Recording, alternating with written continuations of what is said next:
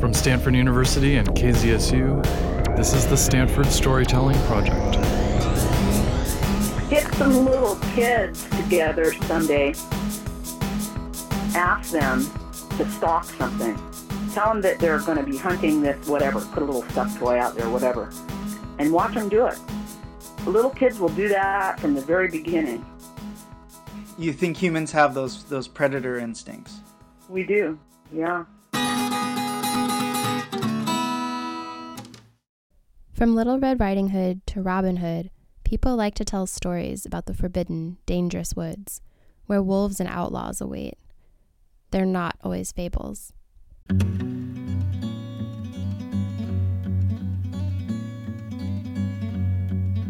Perhaps you remember the story of Chris Dorner. In February, Dorner, a former cop, went on a deadly killing spree in retaliation for being fired from the LAPD. He issued a manifesto alleging incidents of police brutality and racism that led to his firing. He vowed revenge on officers and their families. But then, there was this strange public reaction to Chris Dorner. Some people saw him as a hero, like the mythic outlaw who robs from the rich and gives to the poor. This view was prevalent enough that the New York Times ran an article titled "Don't Mythologize Christopher Dorner." Stanford history professor and expert on the American West, Richard White, has a theory about why some people saw Dorner as a hero. For White, Dorner's story is deeply rooted in the romantic history of the Wild West. And that's the classic Western hero. It's the gunfighter. The gunfighter is, in these stories, somebody you need on your side, but the danger is they can turn against you and be extraordinarily dangerous. What happens when you go to a place where you are no longer fully in control, which is a wild place? And what happens when, in fact, you are no longer fully in control of yourself, which means you're a wild person? And then you're a danger both to yourself, as they see it, and to other people. And that's where things get really ambiguous, and really people have ambivalent feelings about it. And now, to be clear, there is nothing heroic about hunting and killing innocent people. And it's not Chris Dorner's actions that are ambiguous. It's actually our relationship with wildness itself. You're listening to State of the Human, the radio show of the Stanford Storytelling Project. I'm Christy Hartman, co-hosting with Joshua Hoyt. Each week we pick a common human experience, like listening or hunting, and bring you stories that explore and deepen that experience. This week we're exploring wildness. When is wildness on our side, and when does it have to be eliminated? Today, we will not be talking about wilderness, but wildness.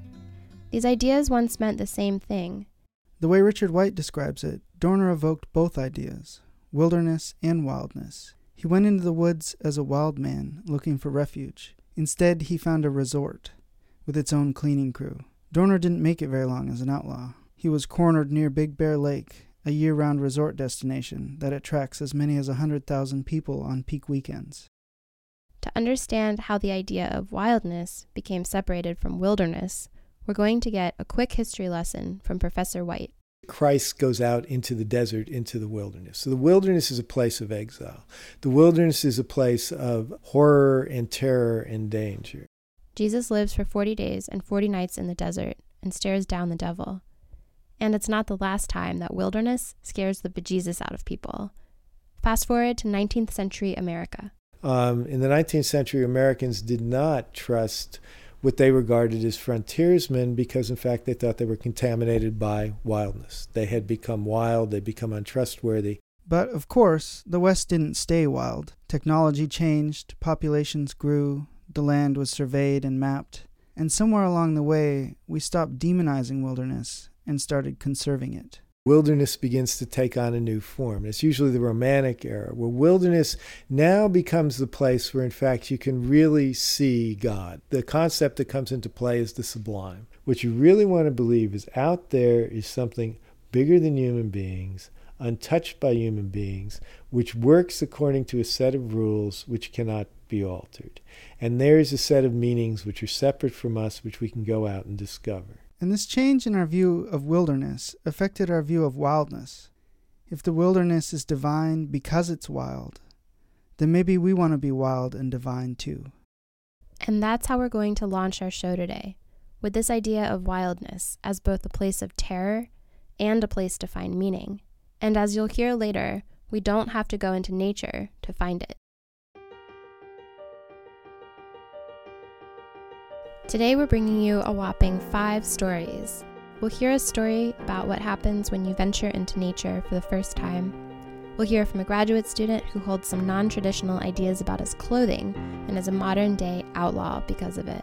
We'll introduce you to someone who studied Muay Thai in a gritty gym in Oakland.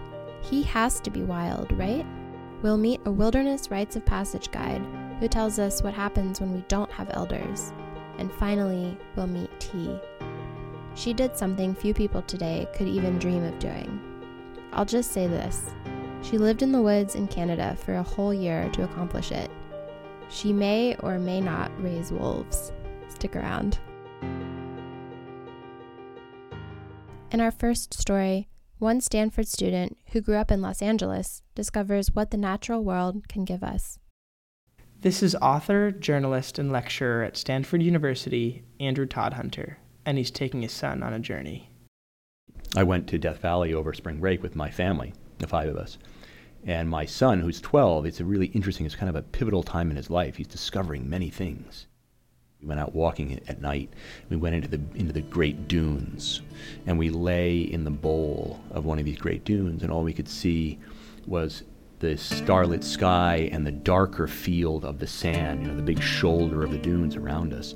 And we lay there on our backs on the cold sand, and he looked up at the stars, and it was extraordinary to see him have, for what I believe to be the first time in his life, to have this, what seemed to be kind of like a deep awakening as a being in this universe, and he just thought, wow, this is amazing, these things that I'm seeing, and that I feel so tiny, and at the same time I feel huge. I feel like I might spin off this dune and fall into the stars. These are the kinds of things that wilderness gives. Andrew believes students should be exposed to the wilderness. When we get out, things start to awaken. And this is Andrew's job.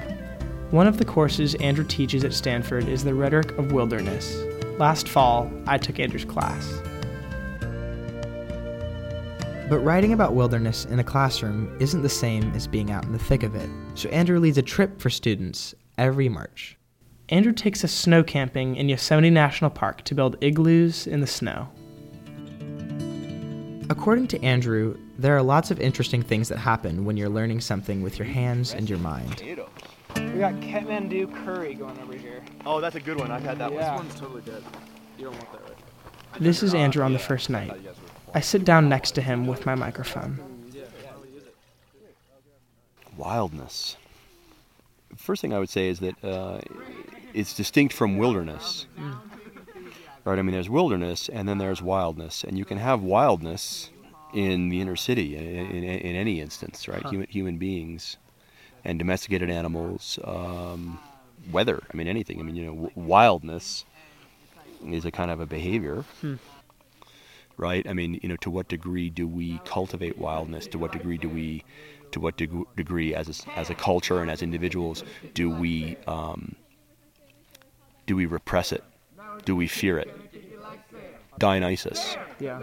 Right, as opposed to Apollo. It goes back to that kind of the Dionysus-Apollo split.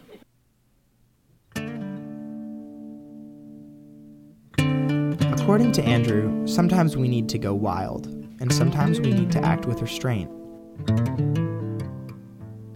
Wildness, he says, is about being Dionysian, like the Greek god Dionysus, the one who was always drinking wine.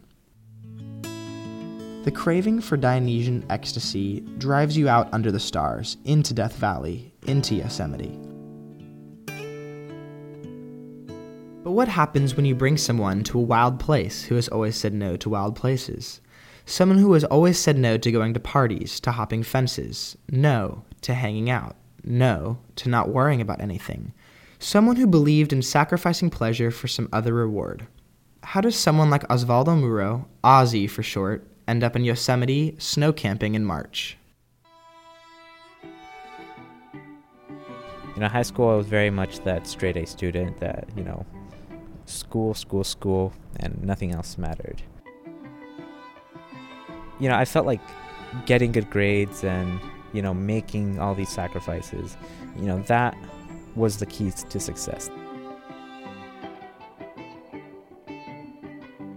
As long as you, stay true to the formula, every single door would be open to you. My name is Osvaldo Muro, and I'm from Los Angeles, California. Freshman year, first quarter, is school what I'm supposed to be doing? I felt like, all these classes were taught with a certain student in mind, and I just wasn't that student. What came to mind was a book he'd read in high school English, Huckleberry Finn. Huckleberry Finn, this boy that, did what he wanted. And it was just this stark example. It was in direct contrast to everything that I had been doing in my life. Huck Finn broke the rules. And then there's me. Ozzy wanted more of that for himself. Andrew told us about the hiking trip to Yosemite, and the second I got that email, I RSVP'd and started making plans to join everyone else. Growing up in Los Angeles, camping wasn't really a huge part of his childhood.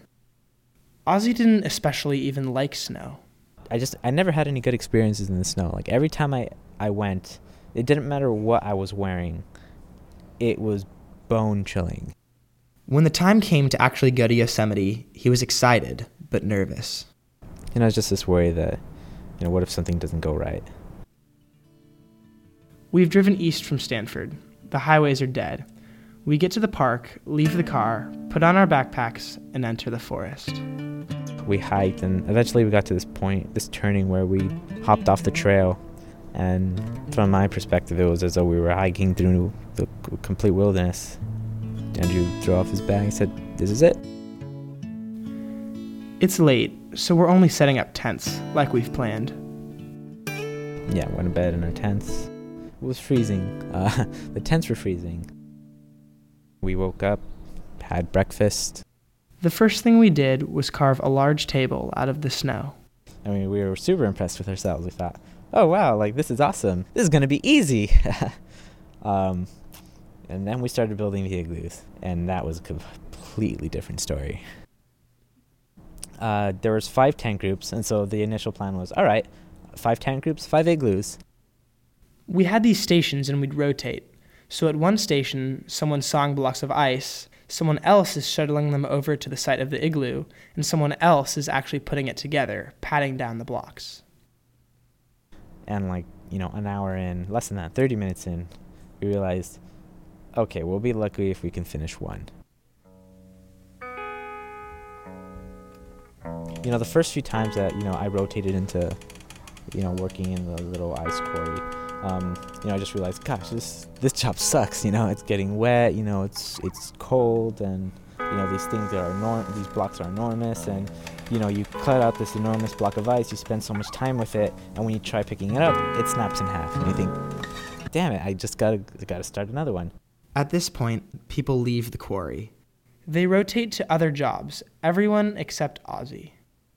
After alternating for a while, I don't know what it was. I just got into, one of the quarries and started sawing out these blocks of ice. After doing that for a couple of minutes, I thought, you know what, I'm going to keep on going. I got into this trance. All I cared about was getting the best, most perfect block I can get. Nothing else mattered. Next thing I knew it was getting dark, and just slept on a headlamp, and I kept working. I wasn't cold. My back wasn't sore anymore.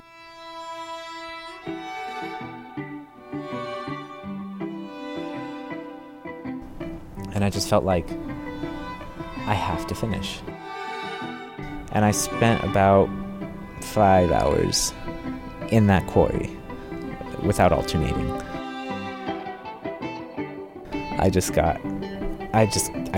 I have never experienced that before.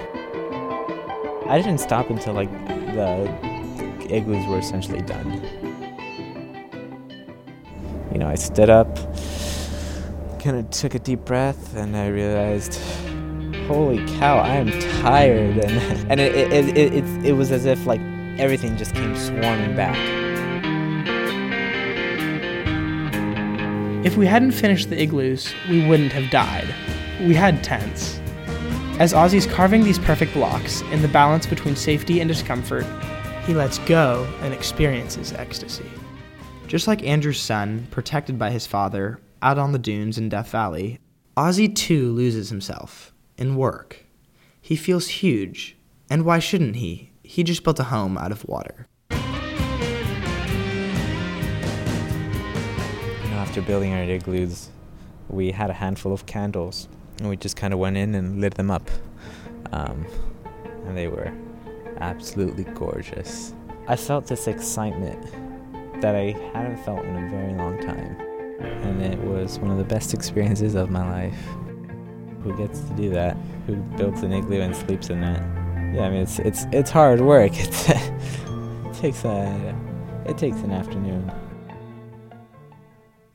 Osvaldo Murrow is a freshman at Stanford University. This story was told by Mason Alford, also a freshman at Stanford, and produced by Christy Hartman. In our next story, we'll introduce you to a Stanford graduate student who's very frustrated by what modern society considers normal behavior and abnormal or wild behavior, and has to do with something pretty simple. This is Jordan. I'm a graduate student at Stanford University in a program called Learning, Design, and Technology. It's all about learning to design technologies for learning. But this story starts long before graduate school. It starts when Jordan hit adolescence.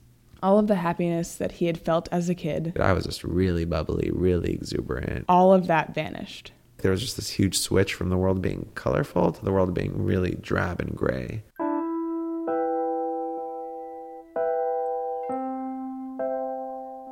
It got worse in high school.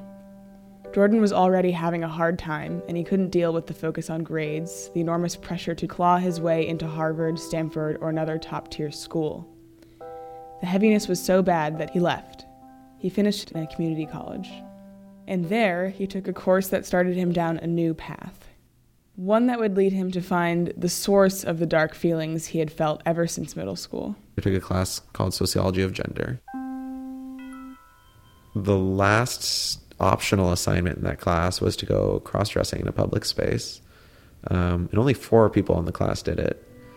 And I was one of them. I just felt like I absolutely had to do this.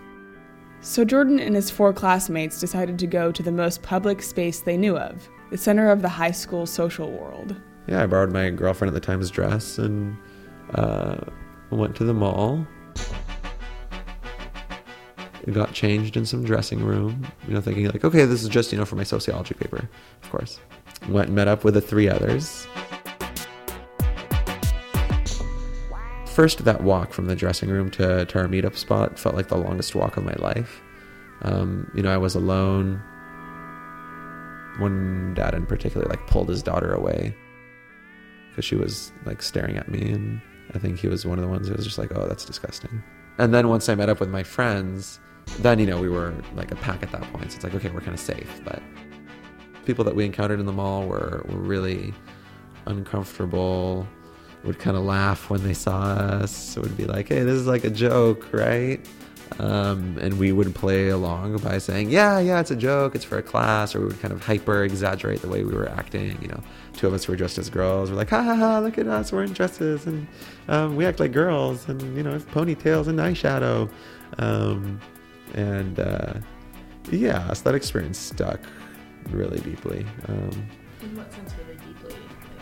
You were just like, yes. No, it's more like, no. No, I mean, it was very, I don't know, I guess I didn't realize how traumatizing it was at the moment, or just how much the experience meant to me. Like, all those comments were so painful that the only way I really had to file them away was like, well, good thing I'm just doing this for a sociology experiment, because otherwise this would really hurt.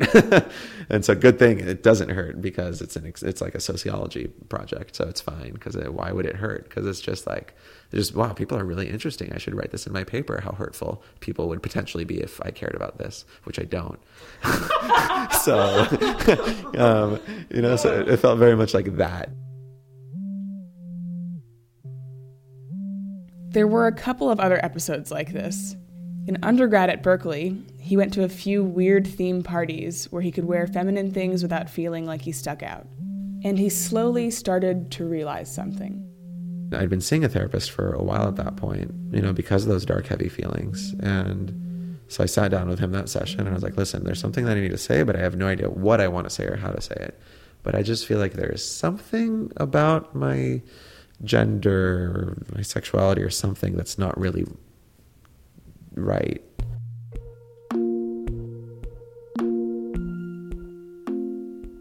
And then that kind of changed everything. Like, not immediately, but just at some point, a few sessions in, I kind of checked in and was like, whoa, that dark feeling's gone. What Jordan figured out is that he doesn't totally feel like a guy. He can pass as a man, but inside he feels more feminine.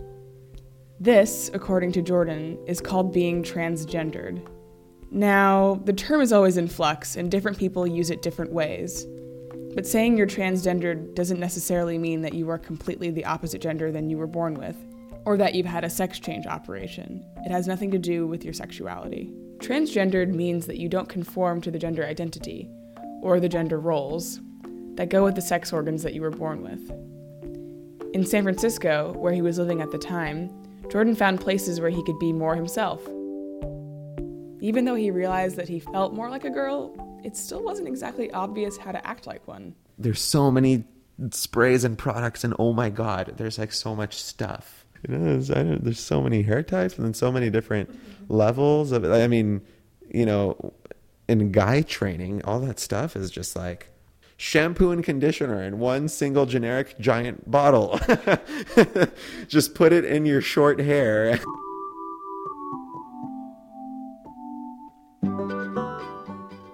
But Jordan got on okay. And a lot of that was due to living in San Francisco and Berkeley. If you're going to think of the mainstream American culture, the mall, high school, the office, as the village, well, SF and Berkeley are kind of like the woods, or at least the edge of the woods. And in the woods, you can be a little bit wilder. There's the Castro, there's the hate, but in general, there's an air of permissiveness around dressing flamboyantly, or even not dressing at all. You can be someone who looks like a man and dresses like a woman relatively easily. But Jordan wanted to be able to be himself in places that were a little closer to the heart of the village.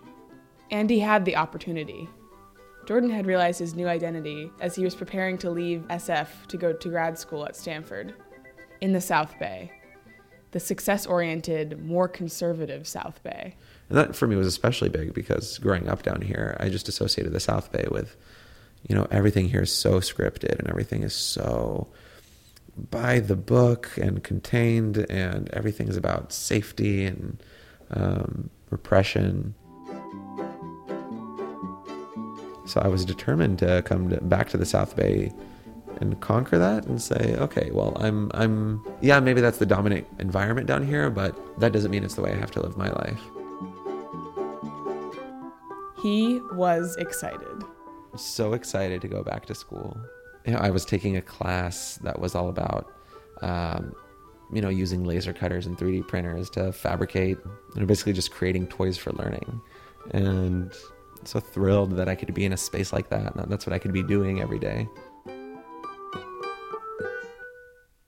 But Stanford was more intimidating to Jordan than he had expected, and he felt himself losing that sense of color he had found elsewhere, literally. I guess I wear usually some kind of colored jeans, whether it's black or maybe an ever so slightly stylish gray.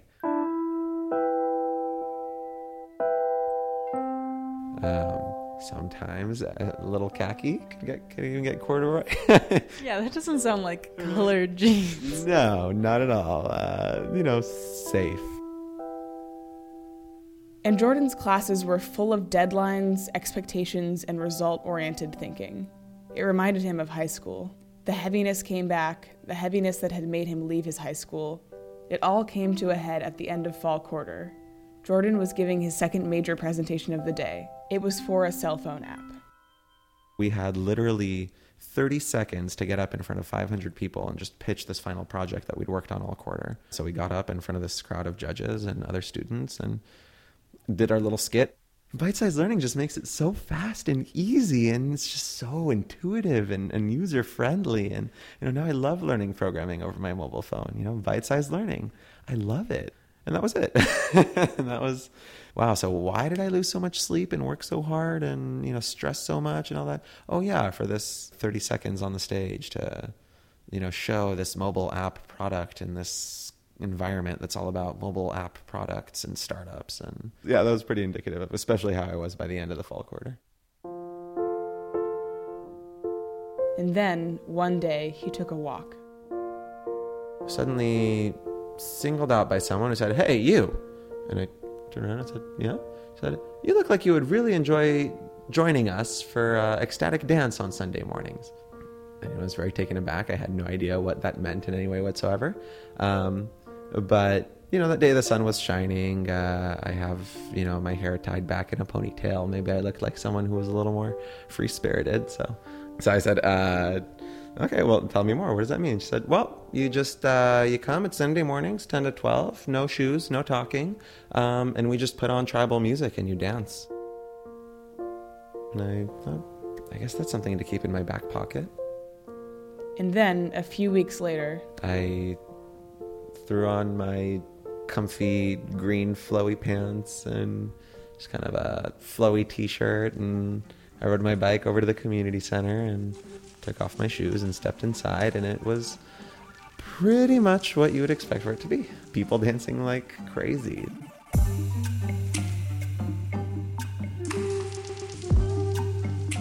Pumping tribal music and people, silently, they're dancing by themselves or doing contact improv, kind of rolling off of each other. At first I was a bit shy and kind of went to the back and just meditated for a little bit and thought, it seems like a non-judgmental place. I can kind of just sit back here and, just close my eyes and just listen to the music, and probably no one's going to have a problem with that. So I'll just do that for a little while. And then gradually as the dance went on, I just went through this whole journey of, at first dancing a little bit and then dancing a little more and then dancing a little more. And, at first not really wanting to dance with anyone, just kind of wanting to dance in my little space and just kind of wanting to twirl around and hop around and just kind of move a little bit. And by the end, I was really, like contact improving with the rest of them. Yeah, it felt very non-judged.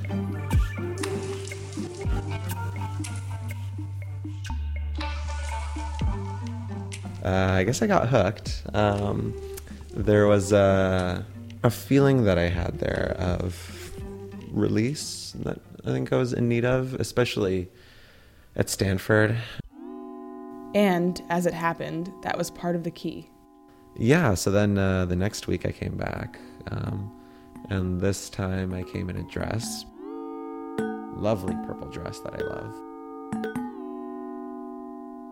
And Jordan kept coming back, wearing a dress. This was the first place in the South Bay where he felt free to explore his identity, where he felt non-judged. Okay, so I come in, go over to the front of the room where there's usually a little bit of space, and I close my eyes and I just dance in a really contained manner, just on my own. 20, 30 minutes into it, I'll just feel the need to kind of step away, go over to the meditation section, feel all the emotions that would come. That would be, sometimes terror, like, what am I doing? Why am I wearing a dress? This is crazy. Sometimes just a lot of joy, empathy, like, good for you for doing this. I'm really proud of you. Sometimes Anger, just a lot of anger. Anger might be the last emotion you'd expect someone in a dress at a crazy hippie dance party to feel. But Jordan says it makes sense, because he doesn't want to have to take off the dress at the end. Usually when I'm there, there's this infuriating realization that, I'd probably do this more often if I wasn't so terrified of how people would react. This is good, this is being true to myself, but if I were to go to a class like this, probably most people would be extremely uncomfortable, and that would make me extremely uncomfortable. Feeling like I need to confine myself to these kind of radical, outside of the normal world spaces to feel like I can sort of explore myself without feeling threatened. I'd be happy not to tear down the safe world so much as just expand it to encompass so many more things. It's totally okay to go and let go and dance like crazy. That's not some sort of wild transgressing thing. It's just a normal, healthy thing to do. It's normal and healthy to sort of explore wearing different things and explore different kinds of ways that you want to identify or think about yourself. That's not wild and crazy. That's really healthy, and ideally people would embrace that.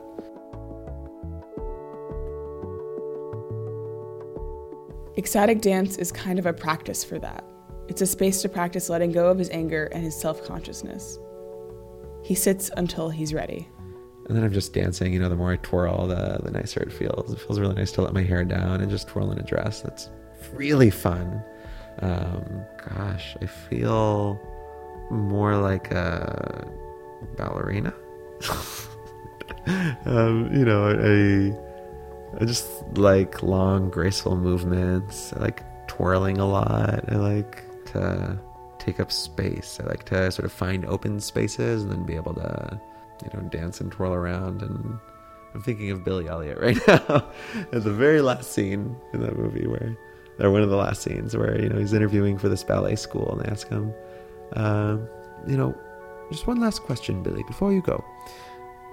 What does it feel like when you're dancing? And he kind of stares off and he says, feels kind of stiff at first, and then, then it feels like I'm flying, like a bird, or like electricity. Sort of feels like electricity.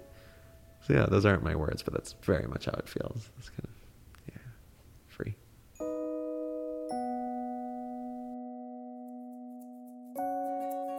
Jordan, whose name we have changed, is a graduate student at Stanford. The story was told by Annalisa Lockhart and produced by Rachel Hamburg.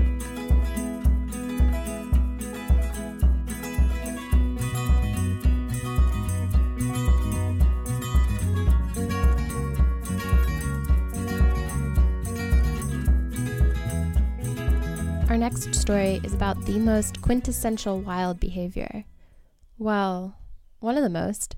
It's somewhere up there with survival of the fittest and conquering that which is trying to eat or destroy you. I got punched by a close childhood friend in high school. Okay, we were wearing oversized boxing gloves, but I know she wanted to make it hurt. It was our school's day on the green, junior year of high school. Kara and I were friends, but she'd been holding a grudge against me. She thought I'd taken her place in our circle of friends. All this was pent up for years until the day we wandered out of class, up onto the grass soccer field, and got in the ring. Barely after I even got the gloves on, she came at me. I could feel her weight pressed on me, her pent-up anger coming through those absurdly large gloves. As she wailed at me, I realized something. Inside of a ring, wildness can just erupt out of you. Fighting is a chance to go wild. Maybe it's obvious why fighting is wild, but in case it's not, here's why I think so. Fighting means encroaching on someone's being. It's the ultimate domination. Sometimes it means life or death. That's why I try to avoid it. What could motivate someone who spends all his time thinking about fighting? Someone like Liam. My name's Liam Purvis.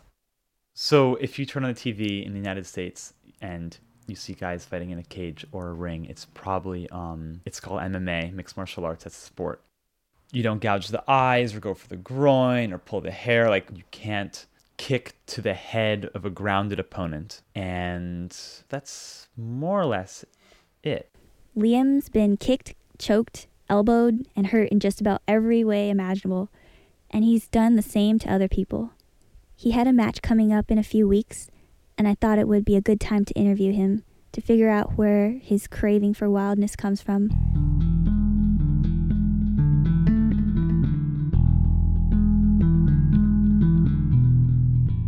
I was like a barrel-chested, really energetic kid. Always growing up, I felt like I had never had this outlet for this physicality that I wanted, you know. Liam's parents suggested he try football. He didn't know the rules, but that didn't matter. I was like, what's happening? And the coach's like, don't worry, you're defensive line. I'm like, okay, I'll tackle the guy with the ball. But Liam decided football wasn't quite right either. Next, he tried wrestling. It seemed like a good option. It was physical and very combative, but a technical complication due to Liam being homeschooled got in the way. So I couldn't wrestle. I was just like, come on. But then some girls he knew asked if he would join their ballet troupe, which would later tour through Europe. We're like, yes, totally. So actually, for most of high school, I danced. Okay, so far, Liam wasn't the person I expected him to be. Not in a lot of ways. Modern was kind of the base, and they did a lot of like clogging or He's poised, he's smart, he likes ballet. Ballet is like by far the hardest thing I've ever done. Like just pure difficulty. It was easy to forget that he's built his life around beating people to a pulp. I figured he had to have an underlying driving impulse that he can't ignore. Something within his nature giving him an intense craving to fight. So I asked about what led him from ballet to fighting. I figured I'd see where the wildness took hold of him. I moved to California when I just turned 19, and I really wanted to try and fight and do this thing. So I found this gritty Muay Thai gym in Oakland, you know. Muay Thai is the national sport of Thailand. It's a more than 500-year-old sport based, as far as I can tell, on repeatedly kneeing your opponent in the face. The teacher was like straight from Thailand with like crazy sacred geometry, Buddhist tattoos all over, and like barely spoke English, you know. Liam had been searching for something that would give him that thrill of competitive physicality. MMA is kind of the epitome of that. For his whole life, Liam only suspected he'd like fighting. He'd only ever been in one fight, in grade school. He kicked me, and I like hit him. I hit him like 3 or 4 times, and like stopped for a second. I remember thinking like, okay, then all I needed to do to defend myself. Then like, this feels pretty good, and like hit him a few more times, and then like it got broken up. That was the only time I can ever remember getting into a fight like that. Liam knew it was a powerful feeling to win a fight, but to become a fighter, he also had to take a beating. Years after his only fight in grade school, he got that lesson at the Muay Thai gym in Oakland. Sometimes I've literally been like crying while I'm sparring just because like that's the only normal reaction to like this much punishment received at the hands of another human being, you know? You're just like, I really hope they think this is sweat right now because I am crying. Like, you know you want to give up so bad. But if you do, then maybe you're not cut out for fighting, because why would, if you can't, like, they just want to make sure that you'll push through in times like that. Liam took his licks at the gym in Oakland. Then a job transfer brought him to another gym in the peninsula. He found he was pretty good at fighting.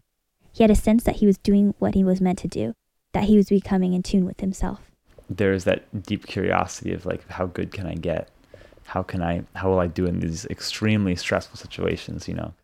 But Liam still didn't know if he was a fighter. All he had was his intuition. So he did something wild. He went to Thailand to fight.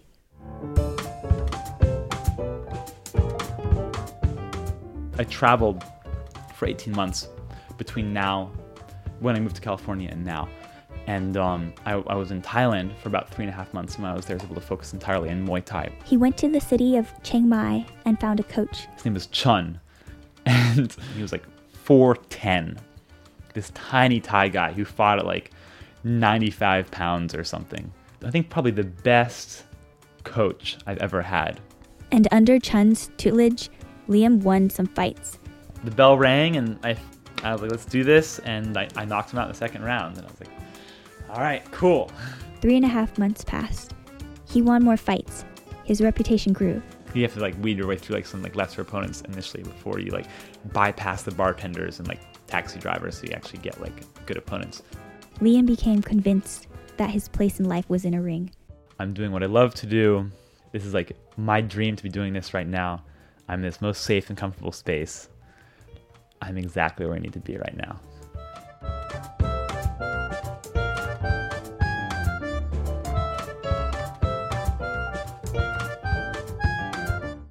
At the time of his final match, Liam's goal in life had become very specific. It's all about kicking in Muay Thai.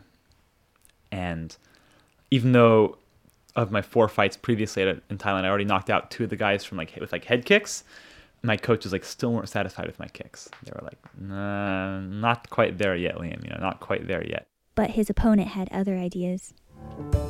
This guy was really good. It's like he would just like eat whatever I had to come in and clinch me, and then just like totally dominate me in the clinch. He'd like throw me to the ground and my knees would hit the ground, but I'd still be like kneeling in front of him, and he'd like knee me right in the solar plexus as I was facing him. I was like, oh.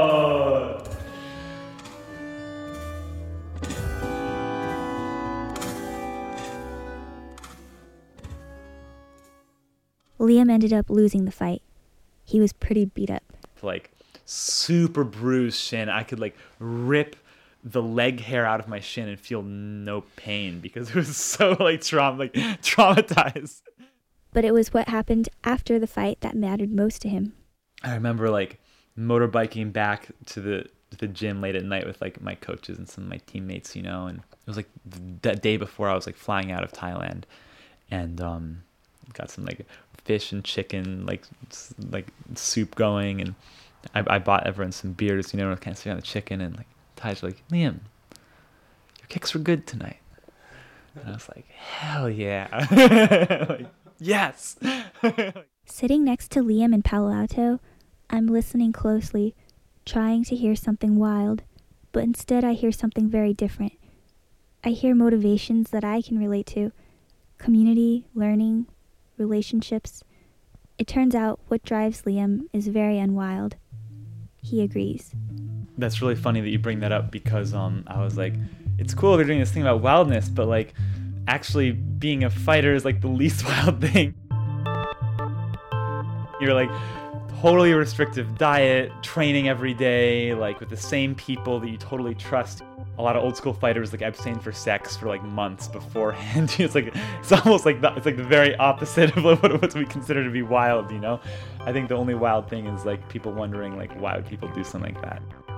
Why am I getting in a cage and like in front of some cheering crowd of people and like locking the cage door, and like I do not know why I would do that. That's a wild thing to be doing. Like I feel that's wild for me.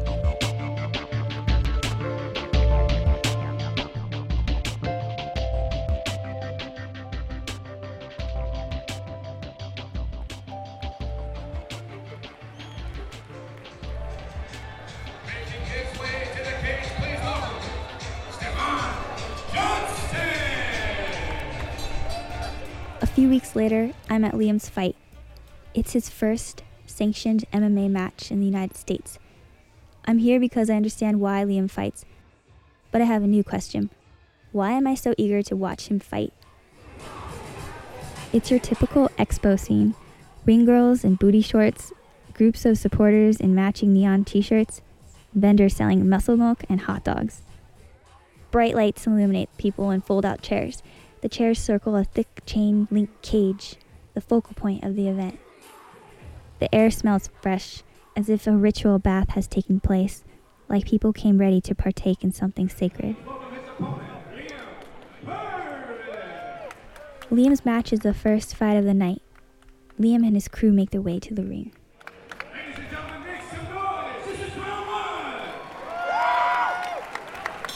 Liam's opponent rushes forward, kicking and punching. Liam sees a window of opportunity between them. gets hold of his opponent. Liam pulls him down, legs pinned to his opponent's side. Liam swings slow, controlled punches at him, like two steady swinging pendulums. Left fist, right fist, a ground and pound, till the ref calls it a knockout.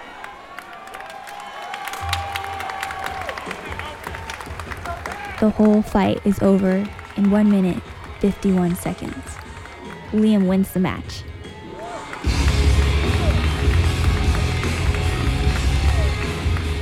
Liam seems to be radiating. Friends and family, teammates and coaches, they all give Liam hugs and shouts of congratulations over the music.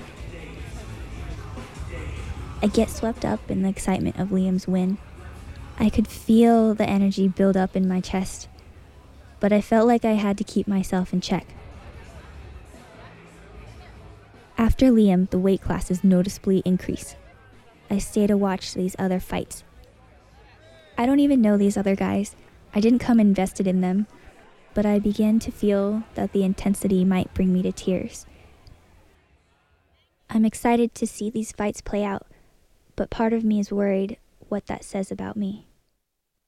It's not basketball or football. In fighting, wanting your guy to do well means you want the other guy to go down and get knocked out. But then you're like, oh, well, you don't actually want the other guy to get hurt. It's not like one team is scoring more technical points than the other. It's one guy down on the mat, getting punched in the face until the ref decides he's had enough. All right, ladies and gentlemen, please welcome to the cage, Julius Redman.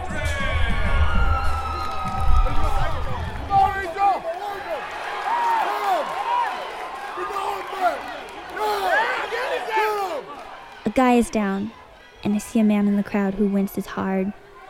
His friends stand on their chairs, screaming his name.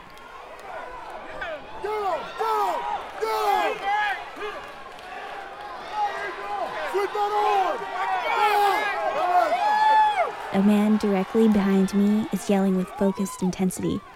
I turn around to look, and I see a young toddler bouncing on the shoulders of this man. And in this moment, I understand the appeal of fighting. Family, friends, everyone unites in intense anticipation, intense thrill, intense sympathy. All eyes are on the fighters, and our hearts are compelled to follow.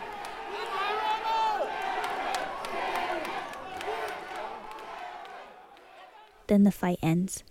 We're released.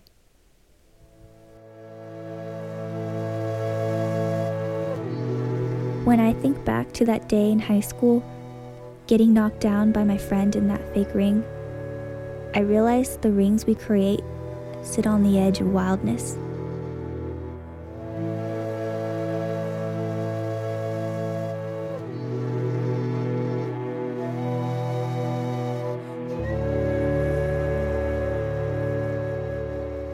Liam Purvis is a Muay Thai fighter currently living in Palo Alto. This story was told by Darlene Franklin and produced by Charlie Mintz.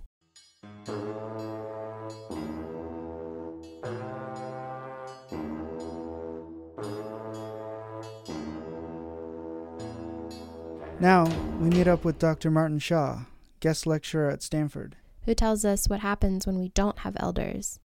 There's a lot of energy for the word wild at the moment, which is good news in a way, but you can bleed a word dry very quick. You can drag the salt out of it. Wild is in great danger of that happening to it. I would only have to start putting wild more repeatedly into workshop titles or evening events, and it fills seats. It touches in on a longing that we all have, that, the media-driven world that we're all being propelled through at hyperspeed cannot touch.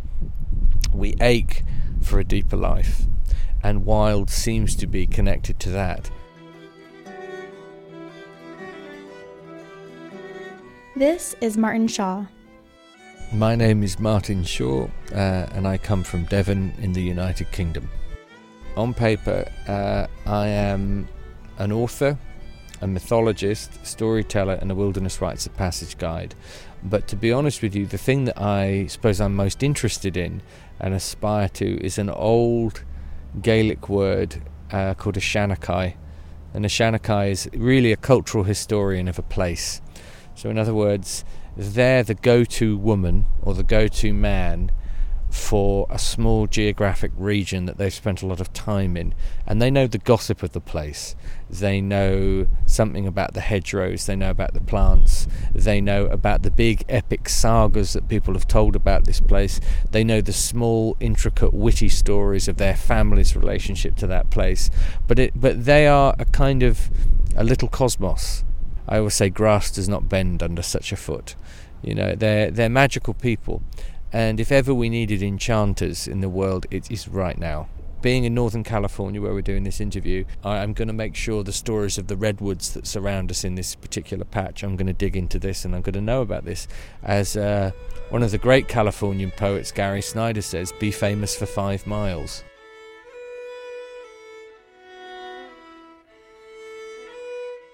When a story comes to me that I feel motivated to tell, it's normally when I sense that smell or that taste has come into the story. Like, all my life I had not known this colour or this taste or this smell existed, and I go, oh, it's alive. I didn't know they brewed this anymore. These smells, these tastes, are significantly lacking, especially for youth. Never in history have people of the same age initiated each other. It is not appropriate for a 17-year-old girl to know what another 17-year-old girl needs in terms of an initiation. A woman knows what a 17-year-old girl needs, and that's the place to go. And when you take away the notion of elders, the desire for wildness doesn't go, but the possibility is that it grows savage. Savage is not the same thing as wildness. It's the difference between having your brains knocked out in a mosh pit and the glorious aura of a flamenco dance. We can see there's passion in both, and actually I like both forms, but we can see in one that there is skill attached to it, and steps, and a certain kind of embodied elegance. So in other words, the last 20 years of my life, certain periods of it have been spent working with at-risk youth and kids on the streets and gangs.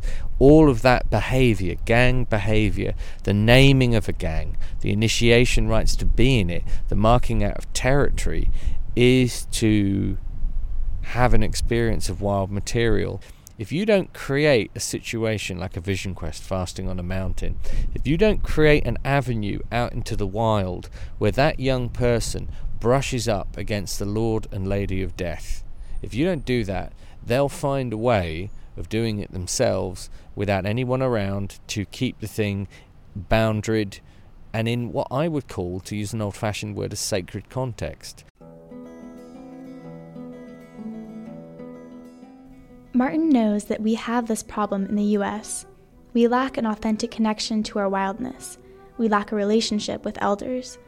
But the wildness is in us. It's just a matter of turning to the land, tuning into our dreams, of dipping our hands into ancient stories. That's really, I think, a crucial part of work for modern Americans, is can they get still enough, even if it's just a few hundred people a year, to go out into the deserts or the Black Hills of South Dakota or to the great forests of the Pacific Northwest and just sit and see what happens. Because there's a conversation ready to be had. And if it doesn't happen, we all know where that's heading. We are living in a place absolutely adrift with ghosts. We're adrift with ghosts, and we do not have the psychic depth and the broadness of spirit and the holding of community to know what to do with it. And that is a tremendously difficult and sad place to be, and it is also a place of great opportunity if you have the gumption to try and get into it.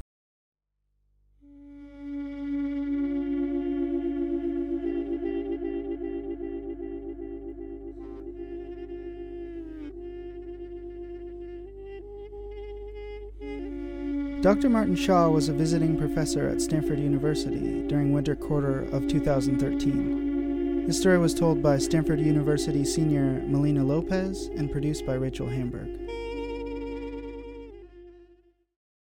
When we were first talking about doing a show on wildness, producer Joshua Hoyt remembered someone from his past who he thought might be able to shed some real light on wildness. She's kind of a mentor, or maybe an elder, like Dr. Martin Shaw talked about in our last story. Her name is Teresa Yamamoto, or T, and she's about to mentor producer Joshua Hoyt in the ways of the world.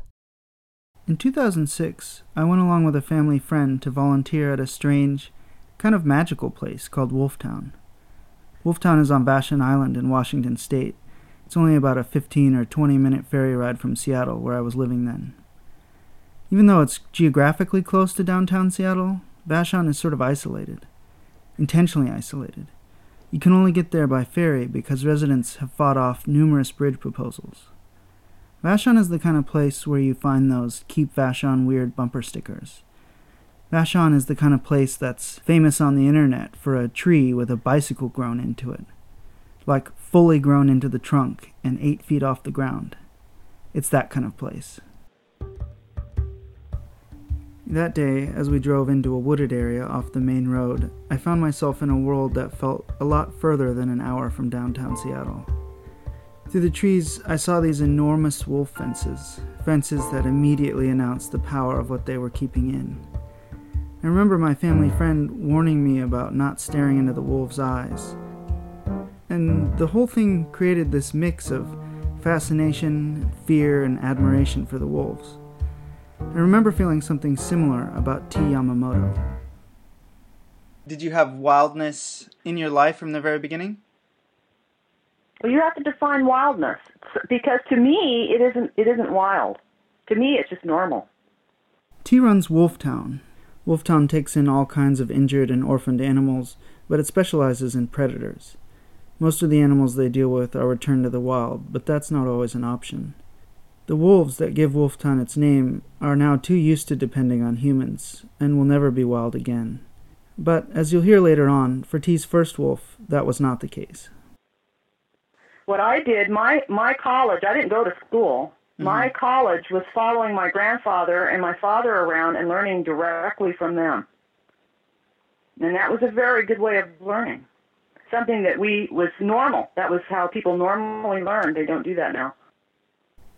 T has always been around animals. She grew up in a family of horse trainers and started working with horses at a very early age. Her work with wolves actually started by accident. I was asked to rescue a wolf pup. This was in the late 80s from a sanctuary that was closing down. And after talking to a couple of friends of mine that were biologists and naturalists, I decided to go out and hunt with her for a year and let her go. And that's what I did. And of course, letting her go and letting her be free, she risked her life. So did I. But, what's life for, huh? Yeah. It's better to be free than captive, so. T wrote about her experience in a book called The Wolf, the Woman, the Wilderness.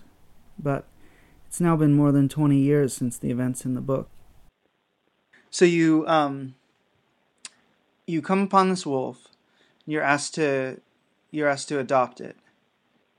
And then what do you do with it to begin with? Well, it's just common sense, isn't it? You have to go out into the wilderness where there's prey that the animal can hunt and where there are other wolves that she can interact with. And so that's what I did, but I had to take her to a place where there wasn't a lot of wolves around, because wolves are also very, very territorial. Do you know what that means? Yeah. What does it mean? Do they have their own territory staked out? Yes, what happens if you cross into their territory? And they'll attack you? They'll attack you? They either drive you out or kill you. Yeah. Wolves are an apex predator, and what does apex predator mean? Does that mean they're sort of at the top? They're top of the food chain. Can you name another apex predator? Humans? Yeah. They teach you that in school? Maybe a little bit in biology, but not really. They should be. I mean, so were you teaching this wolf how to hunt? I could not teach her because obviously I was not a wolf.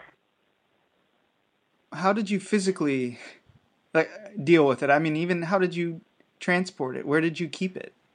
Well, of course, I was living on the island for part of that time, and then when I was up in the mountains, she was loose when I was up in Canada. And I had taught her to jump into the Jeep. And when she was young, she would do it. As she experienced more and more freedom, she became more and more reluctant to get into the Jeep. And so this became a kind of a race to teach her how to do this before she finally said, "The hell with you." You know what I'm saying? Mm-hmm. And what about, were you physically afraid? No. Why not? Well, are you physically afraid of your siblings or your mother or your father? Thankfully not. No, because she was acted like family. I had raised her. I trusted her. When you fear something, you're much more likely to have problems. So what about like the first time you went hunting together, or you took her to hunt? What happened? Well, I mean, it's just common sense. You have to know how to track a little bit. You have to know where the prey is going to be. And so you have to decide, okay, what are we hunting? Is she going to catch field mice? Is she going to catch rabbits? You know, what size is she? What age is he? How quick is she? You know, what's going to happen? You take her, she hops in the Jeep, you drive into the mountains, you let her out, and then what? You sort of start looking around and she follows you? Have you ever been to the mountains? A little bit. Okay, well, number one, I had to hunt with her during all seasons. So you start thinking about that real carefully. Because the mountains are dangerous. And I would have to take gear. I'd have to take my backpack and, supplies for myself because I was up there. I wasn't up there just overnight. You know what I'm saying? I was up there for a long time. And we would have to go up into the mountains and I would have to look for likely places when she was young. She did not follow me. She would range away from me and then come and check back. And as she started to go back, she would check back less and less often.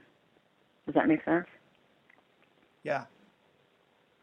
And did you see her make kills up close?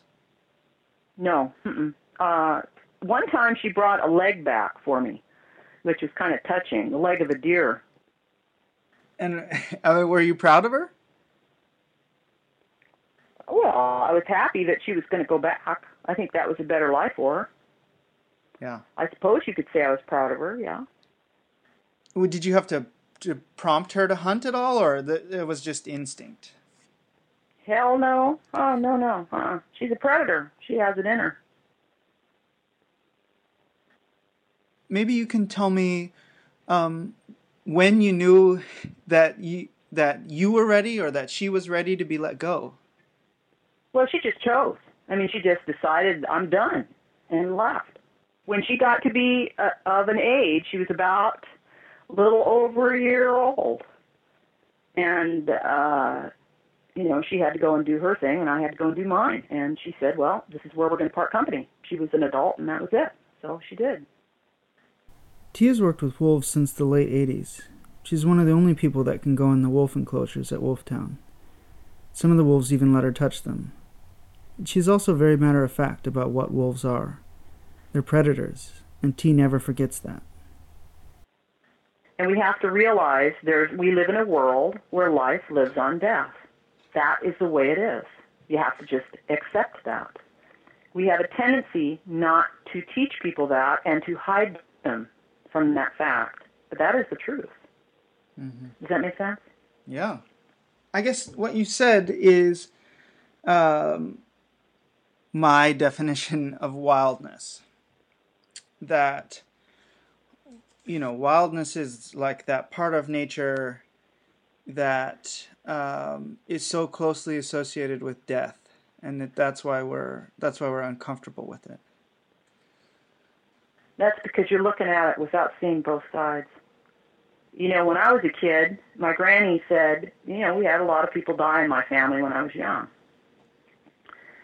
My granny said, look at the grass. And I said, okay, so I'm looking at the grass. She goes, what does the grass do? So I'm going to ask you that. What does the grass do? Grows? Yeah. When does it grow? I don't know. All the time? Really? You think it grows all the time?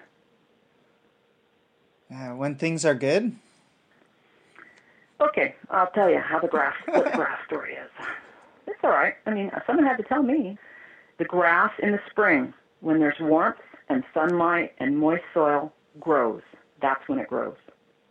Then in the summer, as it starts to dry, it heads. It forms seeds. Okay? And then it turns brown. It seeds. The seeds are scattered into the ground, and the grass dies back. So then the life starts going into the roots of the grass. And then in the fall and winter, the grass dies. The only part of the grass that's really alive is under the soil. You know, there's maybe a little green on top, but most of it, it's not growing then. It's dormant. And then in the spring, it comes back.